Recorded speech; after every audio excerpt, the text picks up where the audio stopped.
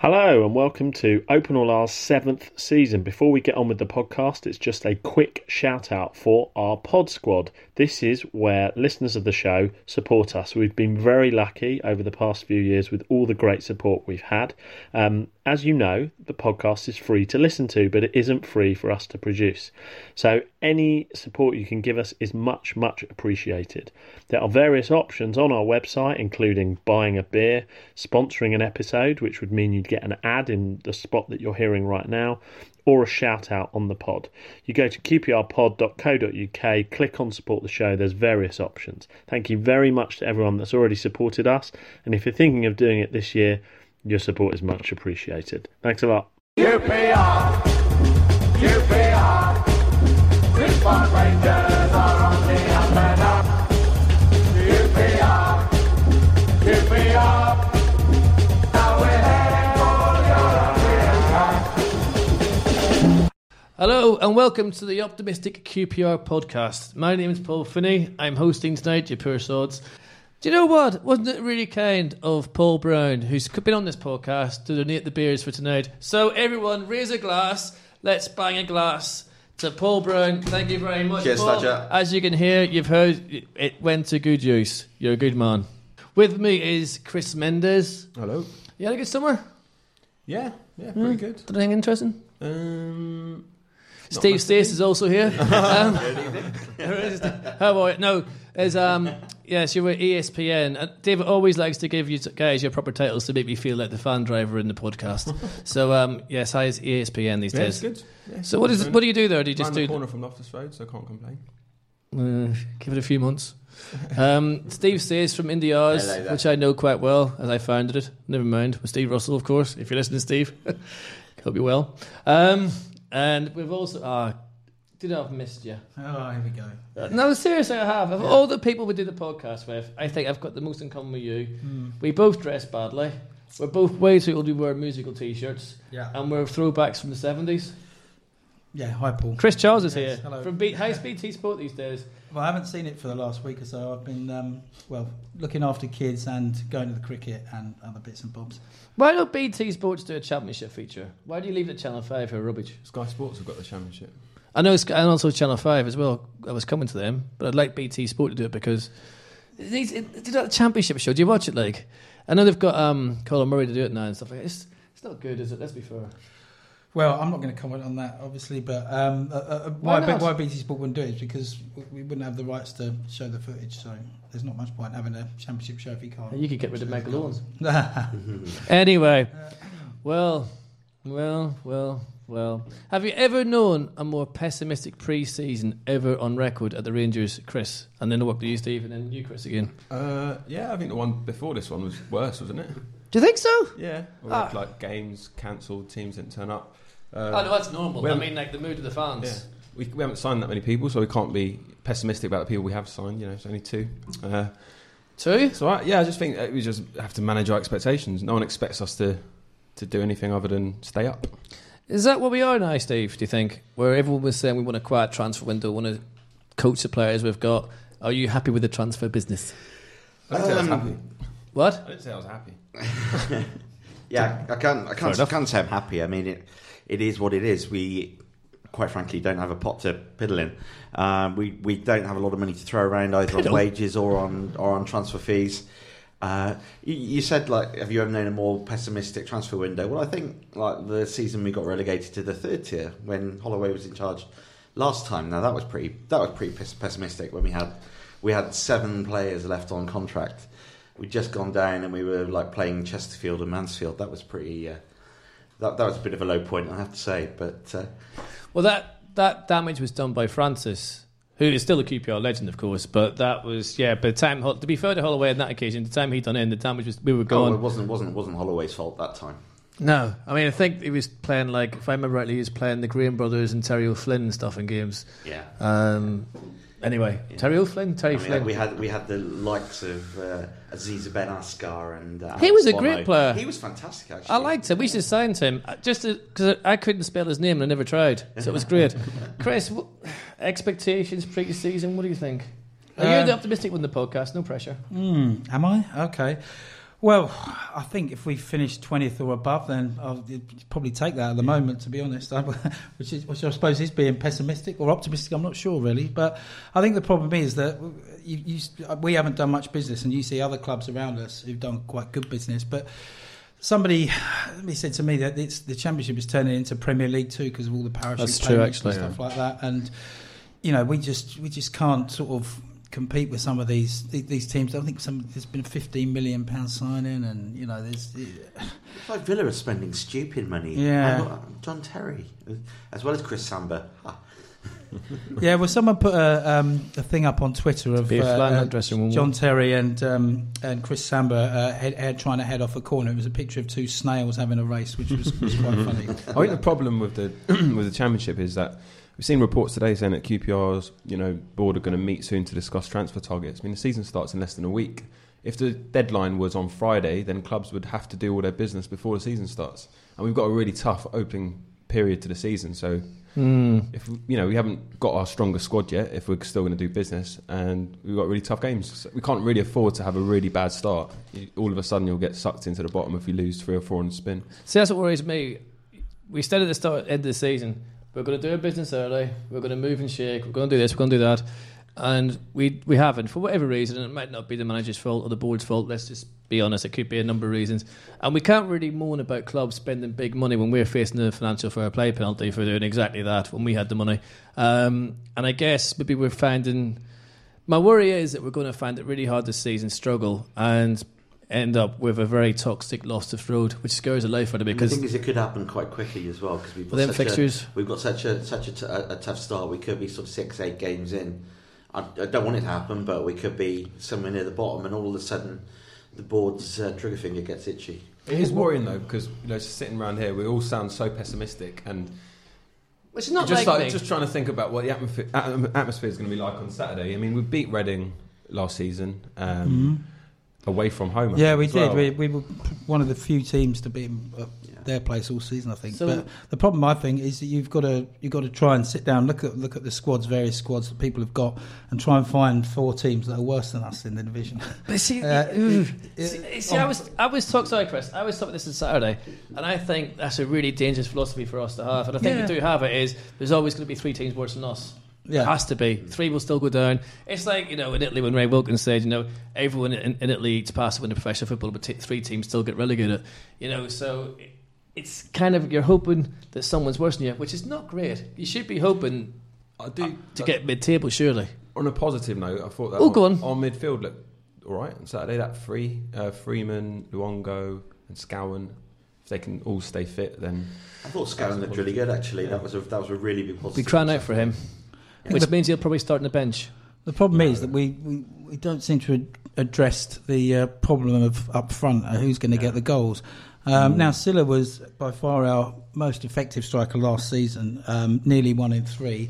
But Ollie clearly doesn't fancy him for one reason or another. He did get booed by a few people on Saturday, Silla, which I found slightly strange in a pre-season friendly to honour one of our great heroes. Do you reckon there's a competition for people to get who can boo earliest at any point? That's quite early. There will be a target this year, won't there? I mean, now Carl Henry's moved on. And I think everyone's going to be a target, Paul. Chris, I think everyone will be a target. I'm not sure Silla's attitude is right. Holloway had that go in last season. Yeah, I mean, if he doesn't fancy him, it's probably for that reason. He got dispossessed at one point, Silla, and instead of all the Bournemouth players, as soon as they got dispossessed, were off chasing and closing down, trying to win the ball back. Silla throws his arms up in the air and looks at the referee. That's it. I mean, that's the difference. He was looking for a foul every time, and he did get quite a few, won a few free kicks, Silla. But yeah, I'd agree with that, and that's football fans always like to see people tear back and get stuck in, although not quite as stuck in as our right back did. And that's a major problem. If that had been a full game, then he might have been lucky to stay. I haven't seen the replays, but you could hear it from the stands. It wasn't close. I think right in front of me in the lower loft. It was a crunching. Yeah, a crunching channel. I think you're right about no the need either. Oh, the strikers were just we were clearly second best to Bournemouth. They had better shape, better passing and all of that, but we started the game quite well. We had 2 unbelievable chances to score, both fell to each of our strikers, and they couldn't tuck them away, couldn't even get them on target.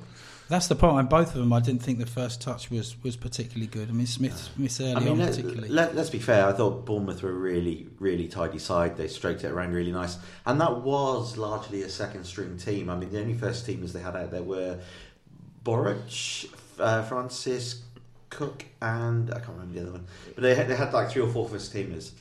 And they still had more than that. Very, very comfortable. Yeah. Well, what it is when they had the ball, they weren't hoofing it and they weren't panicking. Yeah. They were fighting and they were clearing up at the back quite easily as well. That's what worried me. If I'm being honest, our crosses were just not doing it. Well, our wing backs really didn't work. I mean, I thought Joek looked like really, really lethargic. Also thought Jack Robinson didn't have a bad game, but again, we just didn't get enough down the wings at all. But this whole thing of shifting it up to Anua and then expecting Anua to play, Rio Ferdinand like out of defence, it's not going to happen. It just he's tried it a few times. I'm not. I do quite like Anua, but he's not the most skillful on the ball. And I also think that with Smith, the tendency is to go route one. I know when we played at Leeds and played really well, we didn't.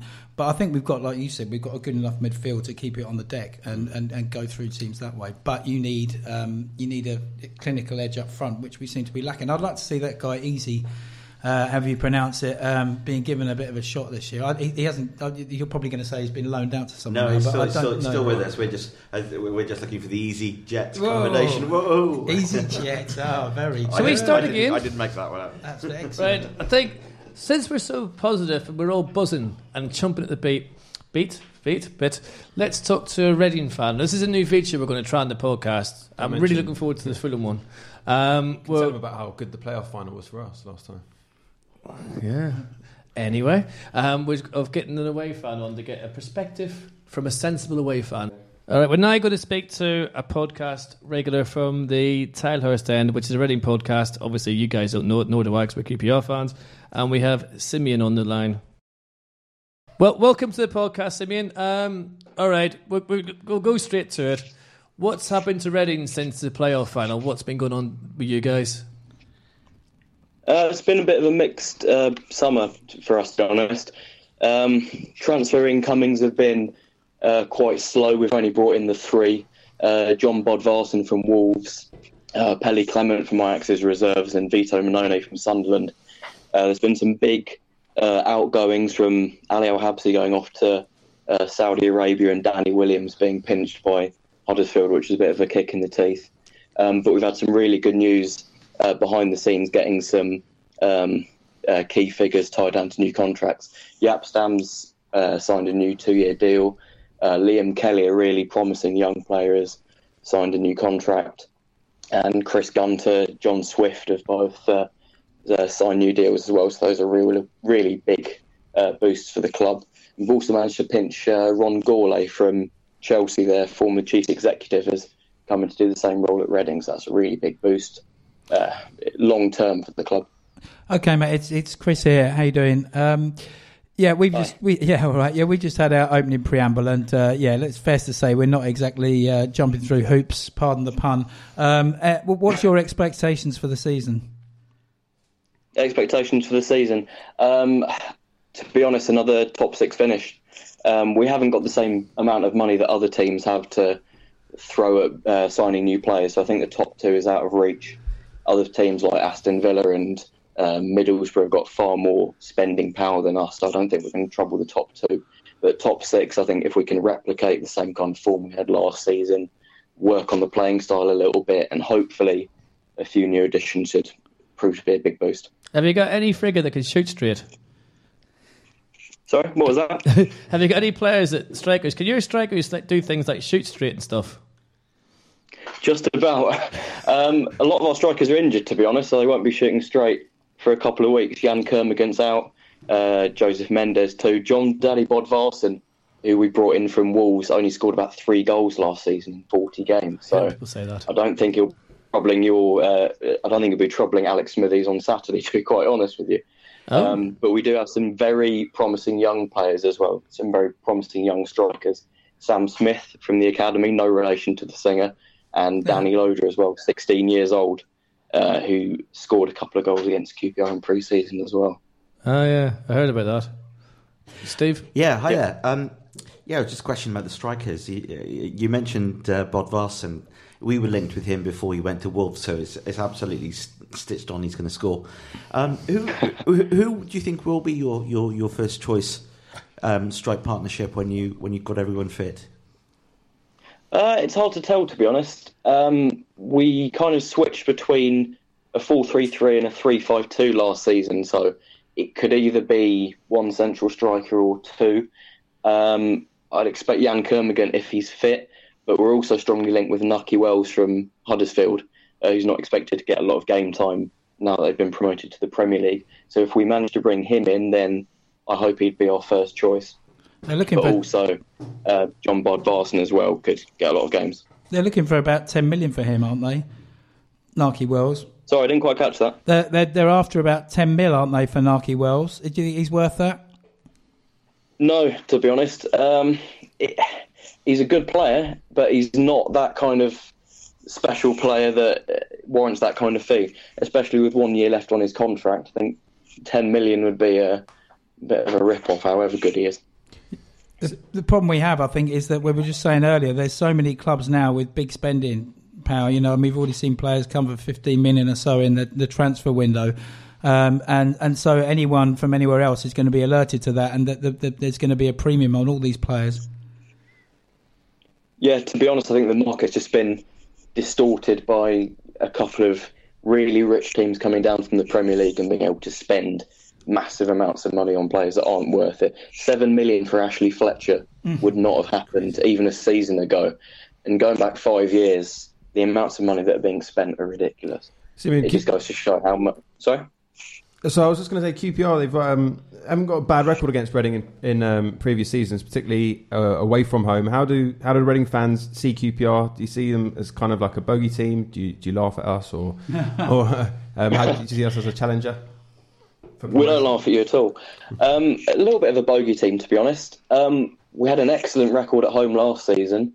We only lost 2 games all season. One of them was to QPR. So you can never rule you out, to be honest. I think the last couple of seasons we've tended to draw 1-1 at Loftus Road and then lose 1-0 at the Medeski. So we don't pick up many wins against you, even when things are going well for us. Well, you've managed to be the most optimistic person on the podcast tonight, which is unusual for a away fan. One thing I do have to address is the ticket pricing for away fans. Do you feel it's a wee bit high? I certainly do, and obviously I'm not an away fan, but how much do you guys are paying for Saturday? Do you know? I believe it's in the region of 30 to 35 for a lot of fans. To be honest... 37, to be honest. But... 37? Yeah. It'll put off a lot of fans. It's a short journey, so you'd expect quite a few fans to make the journey anyway, but there will undoubtedly be some who would like to go that won't be able to. But to be honest, it happens at a lot of grounds.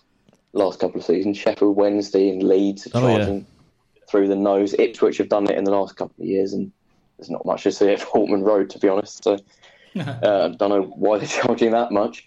And it unfairly gives teams bad reputations that they're charging a lot of money for a ticket. I would like to see this 20 to 25 cap set on away fans of all clubs, because let's face it, we all go home and away, we all pay it. And to pay over £30 for Championship football doesn't encourage families, doesn't get people away from the Sky TV remote control, and it's something I think all clubs need to look at, because surely it's better to have people paying 25 and having full stands and people paying 40 or whatever and having them half empty. It just, to me, it doesn't make any financial sense whatsoever. And you know, there's and again, it's benefiting those that come down with the parachute money to do better than everyone else. I mean, I actually believe there should be a wage cap in the Championship now because the prices are getting so damn ridiculous. I mean, we proved that you can spend money and get worse, but we're one off, to be fair. But listen, thank you so much for joining us. Hopefully, no offence, I'm not going to wish you luck, and I don't think you expect me to, but hopefully your fans come down and we get both sets of fans enjoy the day, but we enjoy it slightly more. But thank you ever so much for coming on our podcast. I really do appreciate it.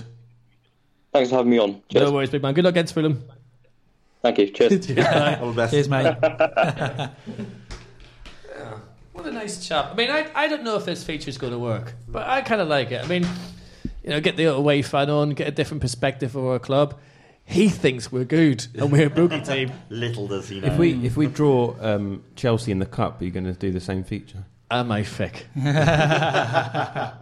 No. Not really any point, is there, getting a Chelsea fan on? Can you imagine the crack? I think you definitely break the one swear word per podcast rule.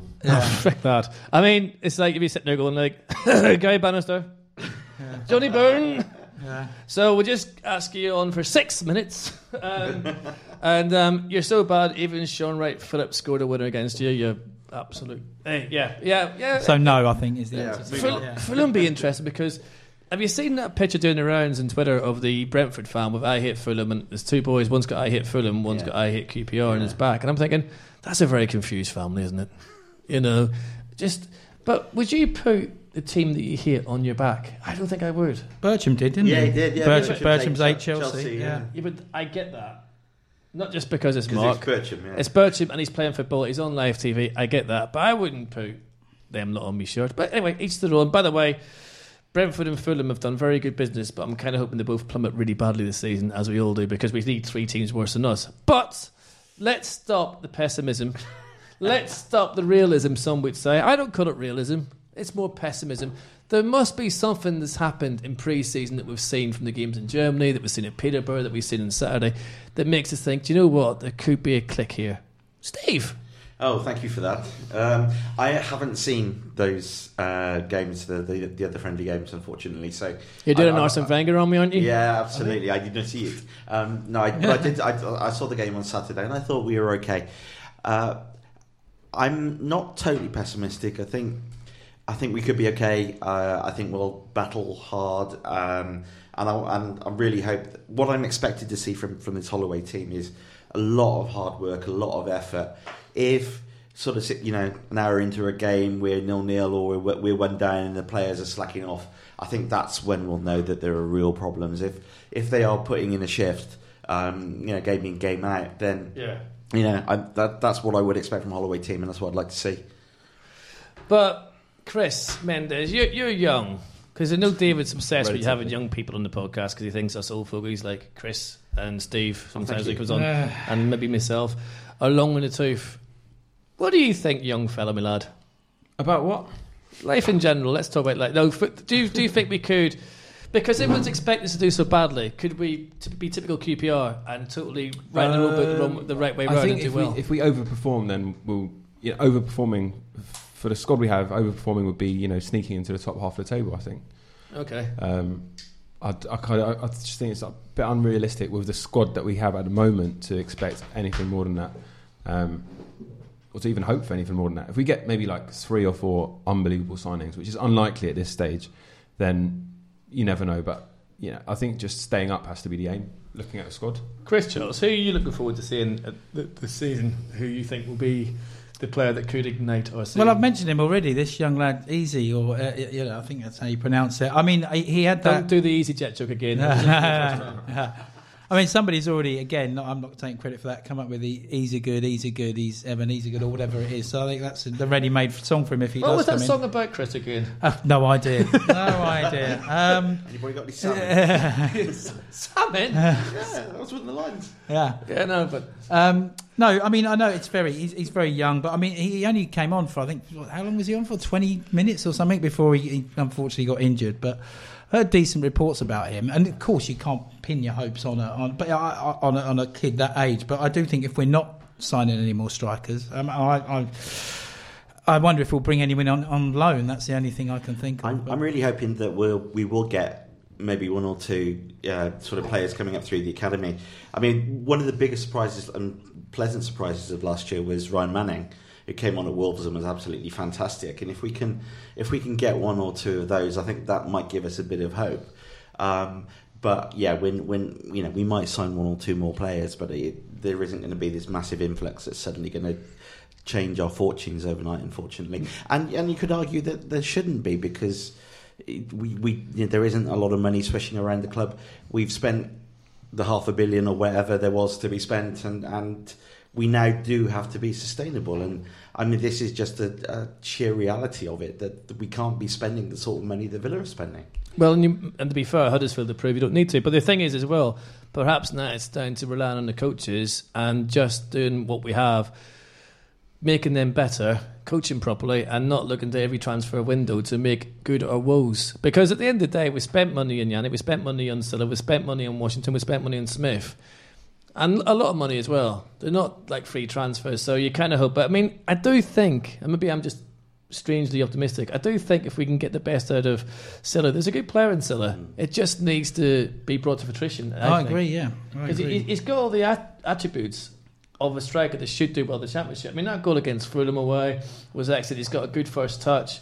He can't, but as you say, throwing the arms in the air and doing. I mean, you can forgive Cantona for doing it, but when you're kind of trying to work within the team, you need to put a wee bit more extra in. But then, as you said, maybe Easy will come in, and sometimes a kid comes from nowhere. Like, remember Woodley did that when he came from Weldon, he comes in and then had an absolute shock of the second season, but we forget about that. So you never know.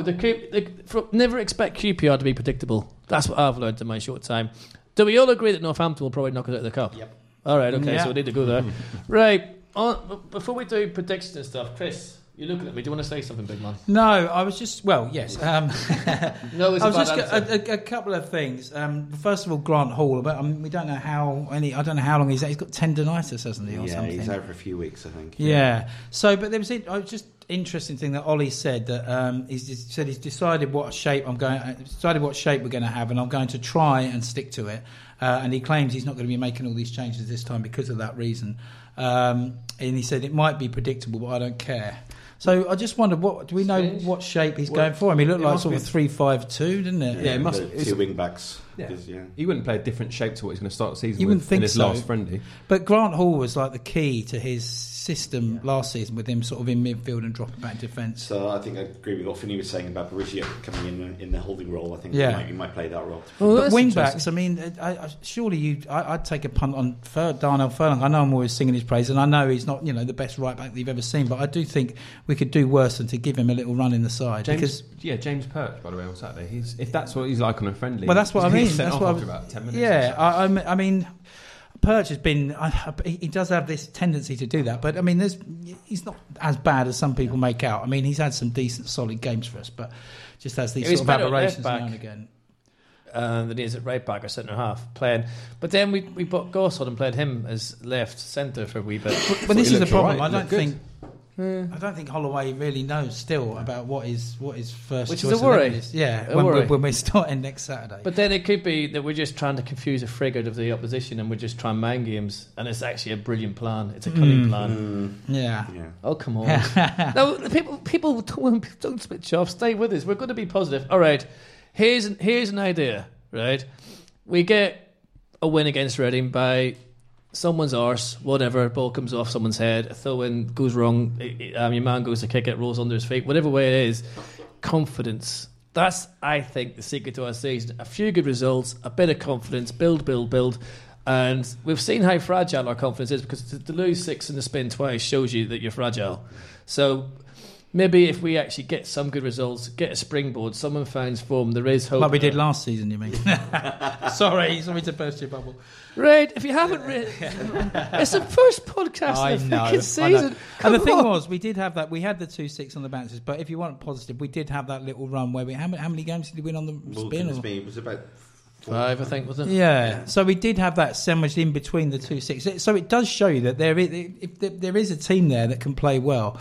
It's just working out who plays where and then sticking to it for a bit. I just wonder about the fan base. I mean, I know that Twitter isn't always a brilliant gauge, but if you look on Twitter and Facebook, there's already quite a large number of people who are calling for Holloway's head, and I think that's unacceptable. 1-0 against Bournemouth. Well, I know, yeah, exactly. But there are some people who think we should be winning out every game, and if we do get a win against Reading, and I sincerely hope we do.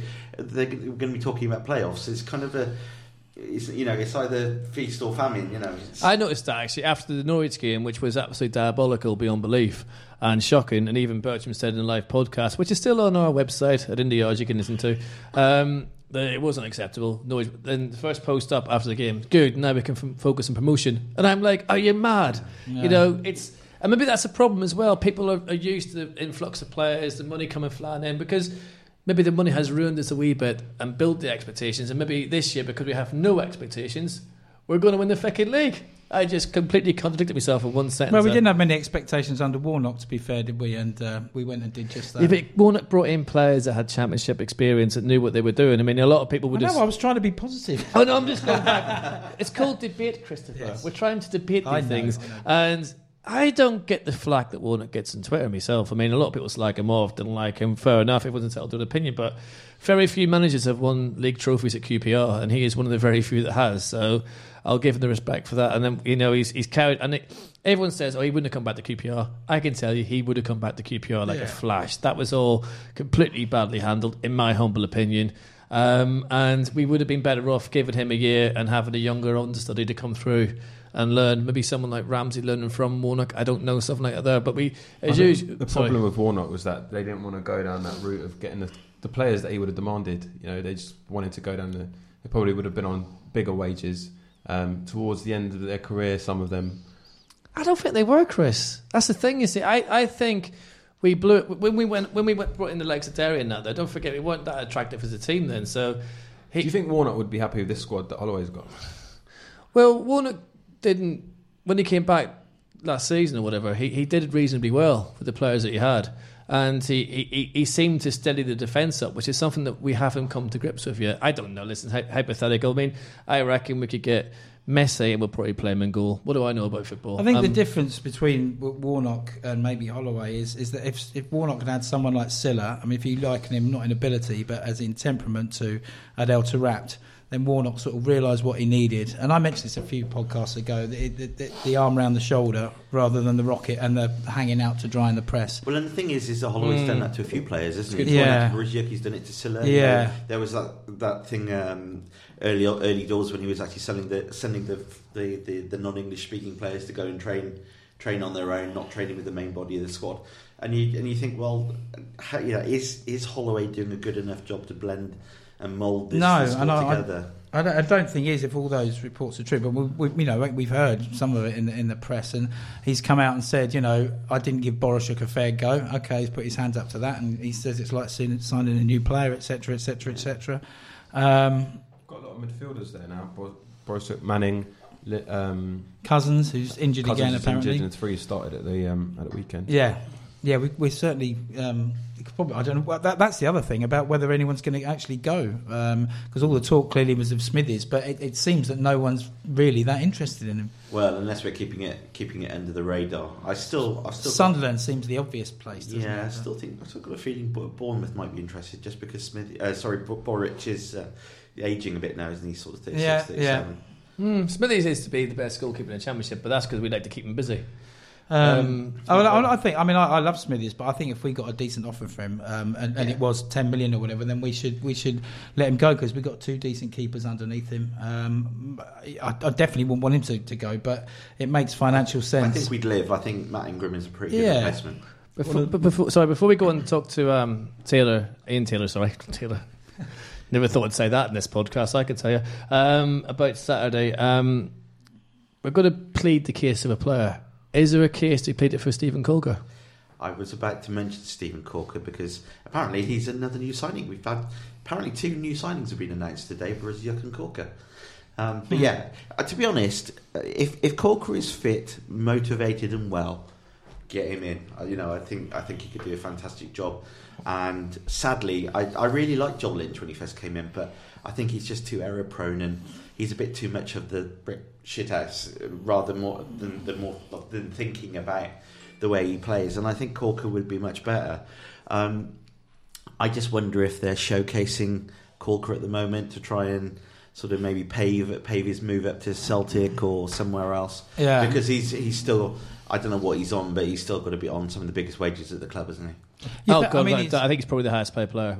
I mean, he's had a horrible. I mean, we talked to this before. I mean, there's 2 sides of the argument. There's one like the pull your finger out and help help yourself, and how long can we keep bailing him out, if you like. And the other side is that he's got a serious illness and you can get knocked off track. But on a slightly light note, you wonder whether Glasgow would seem the obvious place for a recovering alcoholic to go. But Now we just offended everyone north of the border. Yeah. I see no reason why Well, my grandparents were Glaswegians, so I've seen you drink. I mean, I'll be honest with you. I have total sympathy for Stephen Corker.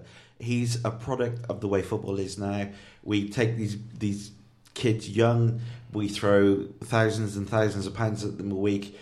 We keep them in a bubble. Is it any wonder some of them go off the rails and have problems?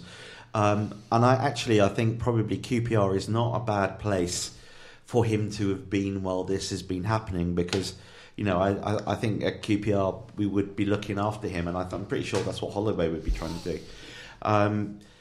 But if we can reap the benefit of that and get him playing again and maybe have a good 6 months out of him, and then he sort of leaves with 6 months left on his contract in January, I think that would be the ideal outcome.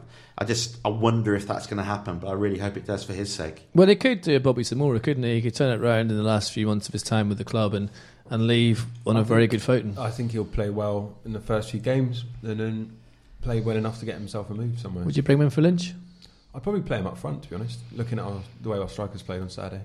Controversial. I wonder if there's any mileage in him, because he had that big pilgrimage over to where I think it was Africa somewhere, and he just spoke of helping all these kids and doing the community work. And one thing we have got is a brilliant community side. I wonder if it'd be worth getting him involved with some of the kids and some of the disabled people, and giving him a sort of purpose outside of the football as well to keep him busy. I'm no psychologist, but it just strikes me that might be one way that he'd benefit from. That sounds like a good link to Ian Taylor, who will fill us in on what happened on Saturday with the proceeds to Stan and his family and all of that. So let's speak to Ian quickly and find out what's going on there. Ian, thank you so much for joining us on the podcast today. I know you had a very busy day Saturday, but if you could just fill us in on the background a wee bit to the QPR fans about the whole Stanley Bowles, how it started and Saturday, and potentially how much money we might raise for the family and himself. Yeah, I think everybody will agree. It was a fantastic day, wasn't it?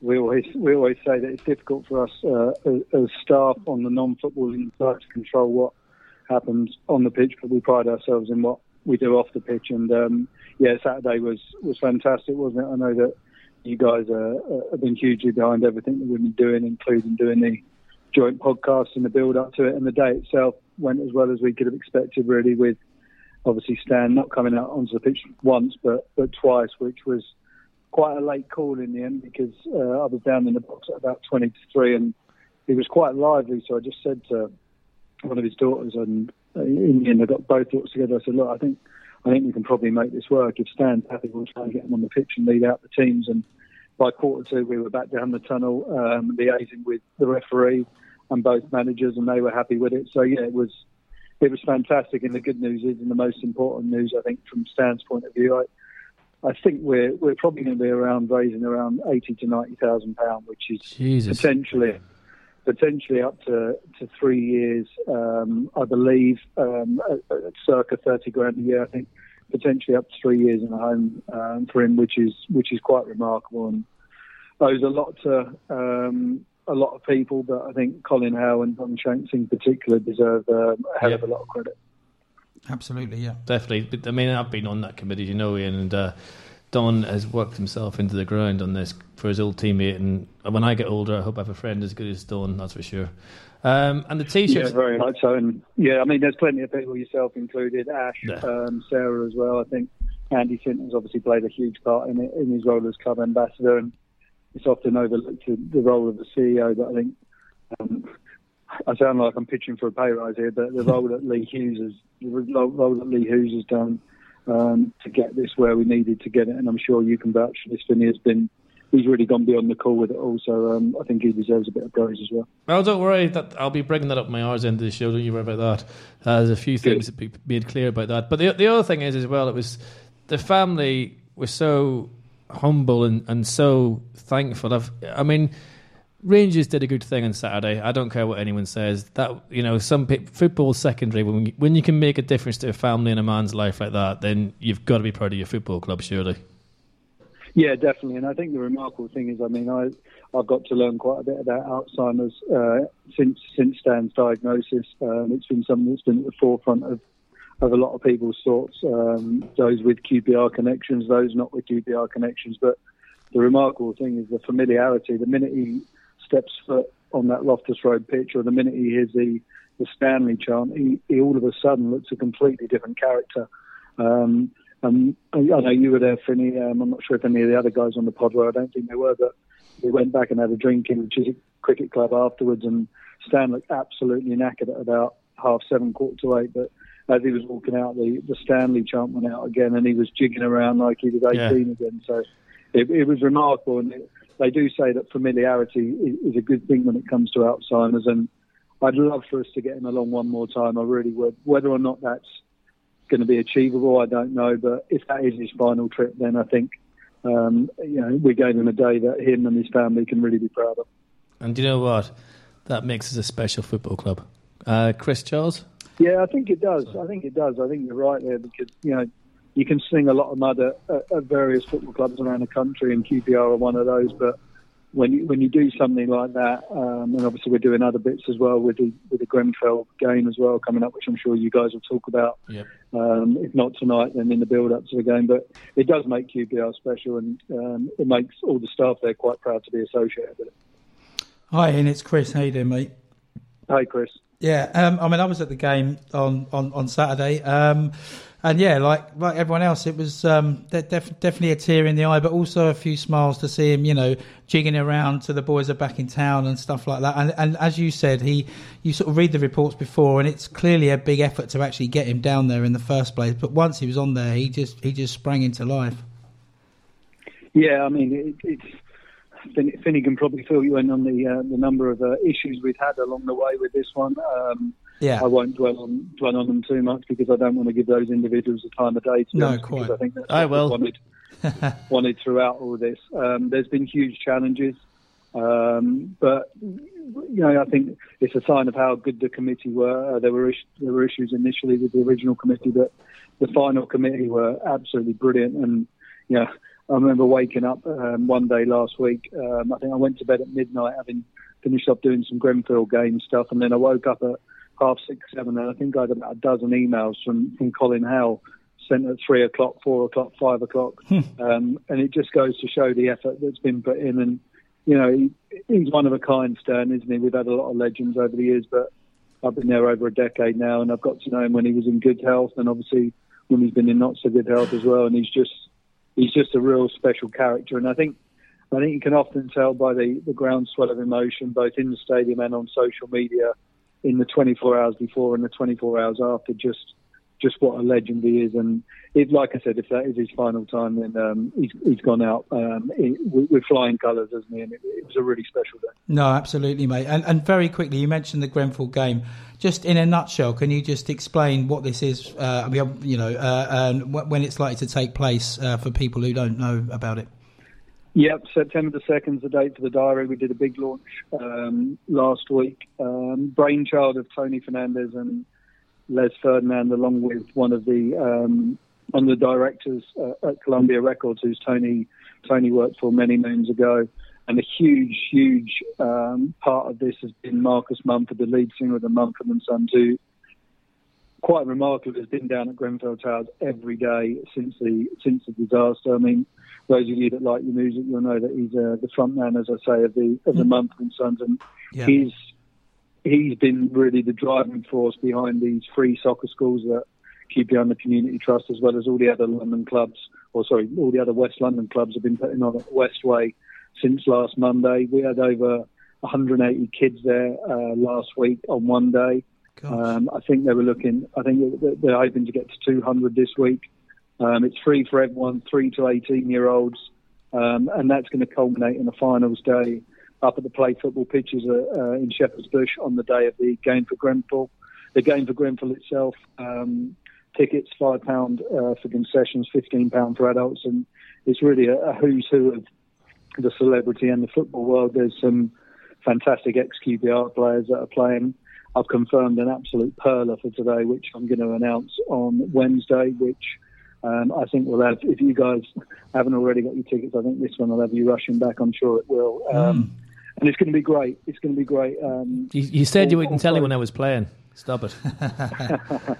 all proceeds, importantly, are going into the Evening Standard Dispossessed Fund, which isn't just for the residents, it's a wider community as well. And that was something that Marcus Mumford was really keen to make sure that we got in there in the agreement, was that it's everybody within the West London area that can really get the benefits of what we hope will be a huge fundraising day. We haven't put a figure on it in terms of what we want to raise, because it's not all about the money that we're looking to raise. It's also about just trying to get some smiles back on the face of those in the local community, because it's been a terrible time. Really, the last 6 weeks or so have been a really terrible time. I think we interviewed Tony earlier today, and I think those quotes are going up on the website at some stage tonight or tomorrow. And it's one of those that really has united people, and it just goes to show that the power of football in terms of uniting a community is really second to none. And I think you saw that with Stan at the weekend, and I think you'll see that on September the 2nd too.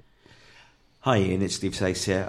Just a quick one, really. I was there on Saturday in the lower loft just as a regular punter, and I just have to say I thought it was an absolutely fantastic day. I thought it was brilliantly organised, well orchestrated. It was fantastic seeing Stan out there.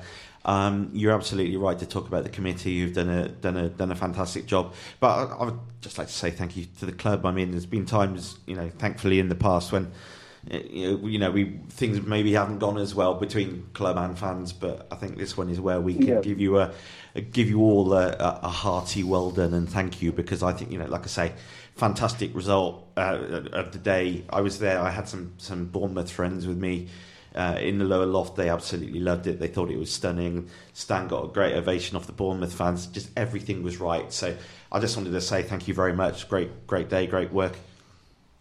No, I appreciate that. And there's been, I've probably left out people that I've mentioned already, but it's been a real collective effort from everybody, and there's a lot to be said for social media in today's world of football. For me, the cons far outweigh the pros, but I think the way everybody is united over this via mainly social media, the good and the bad, but thankfully we got over the line in the end. And most importantly, as I said at the top of this interview, we've raised some great money for Stan. And I think stuff like that, the open day today where we had just short of 1,000 people, young kids and their families, I think that's what makes QPR quite special and quite unique, and long may that continue. Right. Before we say goodbye, just going back to Granville quickly, I mean, I lived in Westbourne Park, which is round the corner, when I moved over from Northern Ireland, and my sister still lives in the area. It's devastating. There's no words to describe how the locals and, let's not mince our words, have been absolutely shat on by the council. I can say that, you can't. I probably can, and I think that's part of the reason that Marcus Mumford's massively on board. He wants justice for every single one of those residents, and that fight's going to continue for years to come. I fear. So. I think we could be looking at, I hope it doesn't last as long as the Hillsborough disaster did, and the justice that those guys had to wait so long for. But there's a lot that's been written and said that hopefully this game, even if it's for one day at least, hopefully this game will unite people and bring everybody together, because it promises to be quite good fun. I mean, I'm not sure how good the football will be. There's obviously some good ex-professionals playing. Peter Crouch, current professional, is also playing. I'm not sure what the standard of celebrity players will be like, but that's not what it's about, really. It's about giving something back, mainly for the kids, because the young kids are just, you look at them when they're attending these soccer schools on a daily basis, and they're devastated. The whole world's been turned upside down, and for me, when you read the wider picture, it looks as though it could have been prevented. So it's heartbreaking, really. It's also, if you turn around from South Africa Road and look up, you can see it. So we can see it out the office window every day. When we meet. Sorry, go on. No, I was just saying, when we're meeting and talking about it, and you look over your shoulder and you can see that tower block there, and it just brings it all flooding back and into sharp focus. And I think for as long as we can support, and this isn't just about one day, this is going forward for months and years to come, and we'll do everything we can, both the club and Andy Evans and his team, QPR and the Community Trust, and Michael, who I knew I'd miss a name out. Michael's been on the ground there, and he's the one who's delivering these soccer schools.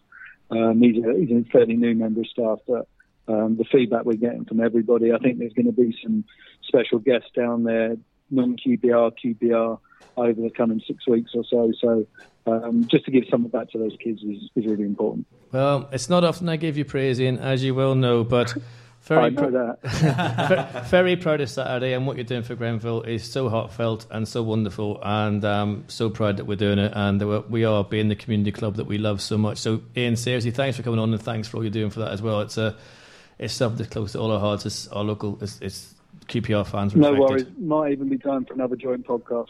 Who knows? You never know. As long as I can host it and moan about the toilets and the coffees at half time, it'll be great. Don't worry. Mate, listen, seriously, thanks for coming on. Really appreciate it. And the best luck to you and the guys on Saturday. And please win. No FA Cup run. Crossed. Top 6. That's the one thing we can't control, but fingers crossed. Well, if any of them kids who came to see the open day today really good, maybe get them down again Saturday. You never know. All right, Ed. Cheers, pal. Cheers. Nice to see you. See you, fella. Bye. Right, we're going to have to go into our ours end, because I can just see David Fraser's finger wagging at me, telling me that people have already finished their commute and are halfway to Manchester.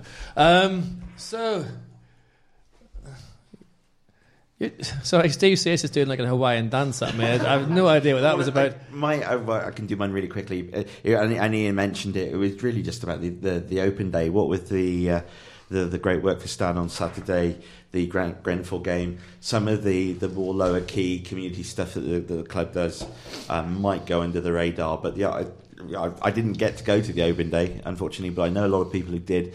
It's an absolutely fantastic experience for kids in particular, and it seems, from the number of selfies on Facebook, it seems like a lot of adults enjoy it as well.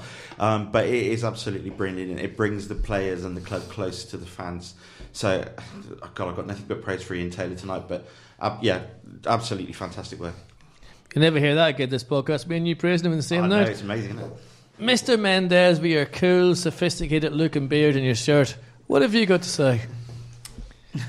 Well, I just echo that. It's great what the club. What about the shirt and the beard? Yeah, the beard. Excellent. No, it's great. Yeah, it's great that the club are doing this. I think it's important. And I was there on Saturday as well, and it was they didn't really know what to expect, and Stan, he did look frail, but his face did seem to light up when he came on the pitch, which was really nice to see. He seemed to enjoy it, and going into the game, you just weren't sure whether that was going to be the case. So it was really good. It was. Now, Chris Charles, you've been too quiet tonight. Have I? And can't get a word in edgeways, mate, with you. Huh? I'm only joking. No, it's all right. It's first podcast, and you've already insulted me. Yeah. It's noted. Anyway, go on. I haven't really got much of an arse end. All right, anyway. I mean, all I would say is I'm glad that bloody Chelsea poster got taken down in the bush, and let's hope it never ever rears its ugly head again. Do you know, it's really weird, because I was at Leicester Square yesterday because I went to see Despicable Me 3. Yeah, I saw that the other day with my kids. I hasten to add. Anyway, well, mine's 16 and she was dragged along, so no one would think it was weird. And I've actually got the Chelsea poster up at Leicester Square beside the Spurs poster. And it's just like, this is modern football at its most vile, that you've got two teams that, we are the pride as everyone, that's a little bit of shake with the scumbags on it. And then you got the Spurs one saying, we will rise. And it's both done by the same people. And you just think, this is why so many people are going to non-league. Talking of modern football, I'll make that my ours end. I just want to... You just had it. No, Fraser's going to kill my bollocks. Carry on. I just want to congratulate Jack Robinson for being the only player with black boots on Saturday. Interesting. Interesting. Do you know what? I'd love to see a day when players go back to that, and they all have to look like Stanley Matthews. Do you know what I mean, with the long shorts and everything else? And we bring some. Let's face it, the country's heading back to 1950 anyway. So let's bring it back to the football pitch as well. Like just do a wee bit of that controversy. I know. Right, have you finished your hours in, Chris? Yes, mate. Yeah. Are you sure? Yeah, I mean, Are you feeling all right tonight? I'm fine. Are you sure? Yeah, I'm fine. I'm worried about God, I missed the open day, actually. I was looking for something to do with the kids today. I had no idea it was on, but there you go. To be fair, I believe that, because we text Chris regularly, tell him when the podcast is. He's like, is it? I'll get there as soon as I can. And as usual, it was 50 minutes late, which is why we're overrunning, but we will not go there. Right, my hours end of the show is going to be a wee bit lengthy, because I have a few things to discuss and put a few myths right. Stanley Bowles, we talked about it on this podcast a few years ago when Stan was first diagnosed, and we all said, as we rightly should, do the game, and it developed from there, and other people did their thing. The abuse that some people have taken over this game has been disgusting unwarranted, unneeded, and complete filth and wrong. I'm on that committee. I know how hard those people have worked, and it's wrong to have a go and try and use a sick man to make a point. Just think about that. This is a guy with Alzheimer's who people are using to have a go at other people. Catch yourself on. Stop it. It went well. We had to do so much damage limitation on that because every time we tried something else happened. And it's horrible. This is a sick man, for God's sake. So I'm proud of every single person in that committee. I didn't do that much. I don't deserve any praise. But Colin Hill, Don Shanks worked their absolute balls off. Ian Taylor, Lee Hughes. Lee Hughes was not against this game from the start. That's a load of nonsense. Lee Hughes was for this game. We just wanted to make sure that we could make enough money for Stan, because when people were saying, why did this game take so long? Why was this not happening? Why was that? I'll tell you for why. And I was there, so I can tell you the truth. And I've got no reason to lie. I'm not employed by the club. I drive a ruddy van. The point was that we couldn't push Stan over the financial threshold. Therefore, his care would have to be fully paid for and put him over state help in some ways. We had to take advice from the PFA. We had to consult with the tax authorities to make sure we didn't push him over that as well, so we could raise as much money without him being taxed. And all our job was to get as much money as possible for Stan. And every day on social media, people were having a wee pop. They were saying this. And I'll tell you now, if you want to, I'll meet you down the pub with Colin and other people from that committee, and I'll put you straight on things, because some of the things you were saying was wrong. So please stop it. Get behind the initiative, which will carry on with Stan and helping Stan with his care, and please stop the slagging. It's not warranted, and it's also disturbing because at the centre of it is a sick man.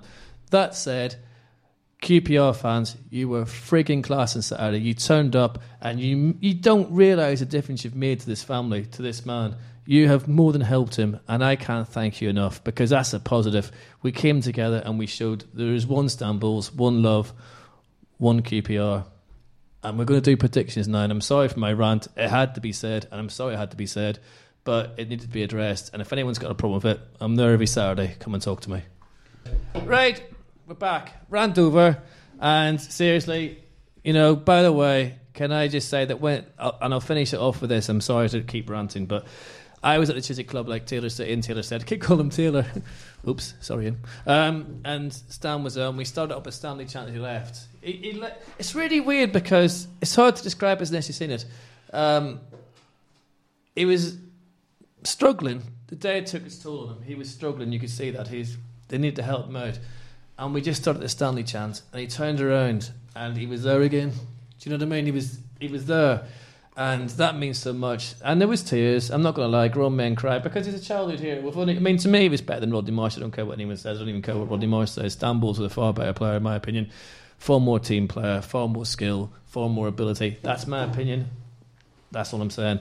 But again, guys, you made a difference. I'm so proud of you, and I'm giving you all a verbal clap because that was brilliant. What you did to that family, you have changed lives, guys. Let's hope we can build on that for the rest of the season. Therefore, right, we're going to do predictions because we've been pessimistic. Let's put the pessimistic hats away. By the way, we're also joined by an engineer tonight who may be our future engineer. We're trying to get in a free transfer. He's called Neil. He's from Cork, and he's probably the only person that can actually understand me on this podcast, even though he's from the wrong Ireland, and we'll probably beat them in the playoffs for the World Cup and win. Yes. Predictions. No one's going to be listening to this podcast. That's my first prediction. Carry on. Let's end on a positive. 1-0 narrow win for Rangers. Silla to score. Oh. Jesus. Good man. I'm going to predict a win as well. 2-1. I'm liking this. Banging the table. We beat Reading, so we've got a good record against them. We will reclaim the Battle of the Hoops. Huh? Yeah, they haven't. We spent ages talking about our summer, but theirs hasn't been anything special. So. All right. And I watched the Championship playoff final. It was just dreadful. It was, wasn't it? Yeah. It was the worst football. It was awful. Yeah. And we're better than that. Come on. Yeah, I'm liking this. Come on, Chris. Carry it on. Come on. 1-1. Yeah, wee bastard. I think, to be honest with you, my prediction is just that we don't get tanked. It's not toxic. The fans get behind the team, which we always do. Understandably, everyone's fed up with getting bit. We turn them over, and we then beat Hull We get a couple of good results away at Norwich and so on. And then before we know it, top of the league in September, and we've won a cup match. Come on, these tablets are great. Who wants some? Right, that's the end of the podcast, lads. We've massively overrun. I hope we've said stuff that the younger audience can appreciate as well, because I know Dave worries about that. And Dave, stop worrying. People do get it. It's fine. The under 35s do understand this. And also, I'd like to dedicate tonight's podcast to Anthony Ryan, who's struggling with a severe illness. He's had operation, he's in hospital. Our thoughts are with the Ryan family, and hopefully the wee man pulls through. And thoughts to you guys as well, which is far more important than football. Lastly, Stanley Bowles. Stanley Bowles, genius. Well done, QPR. You treated a hero as a hero should be treated. So proud, so wonderful. Thanks for listening. QPR, QPR, Rangers.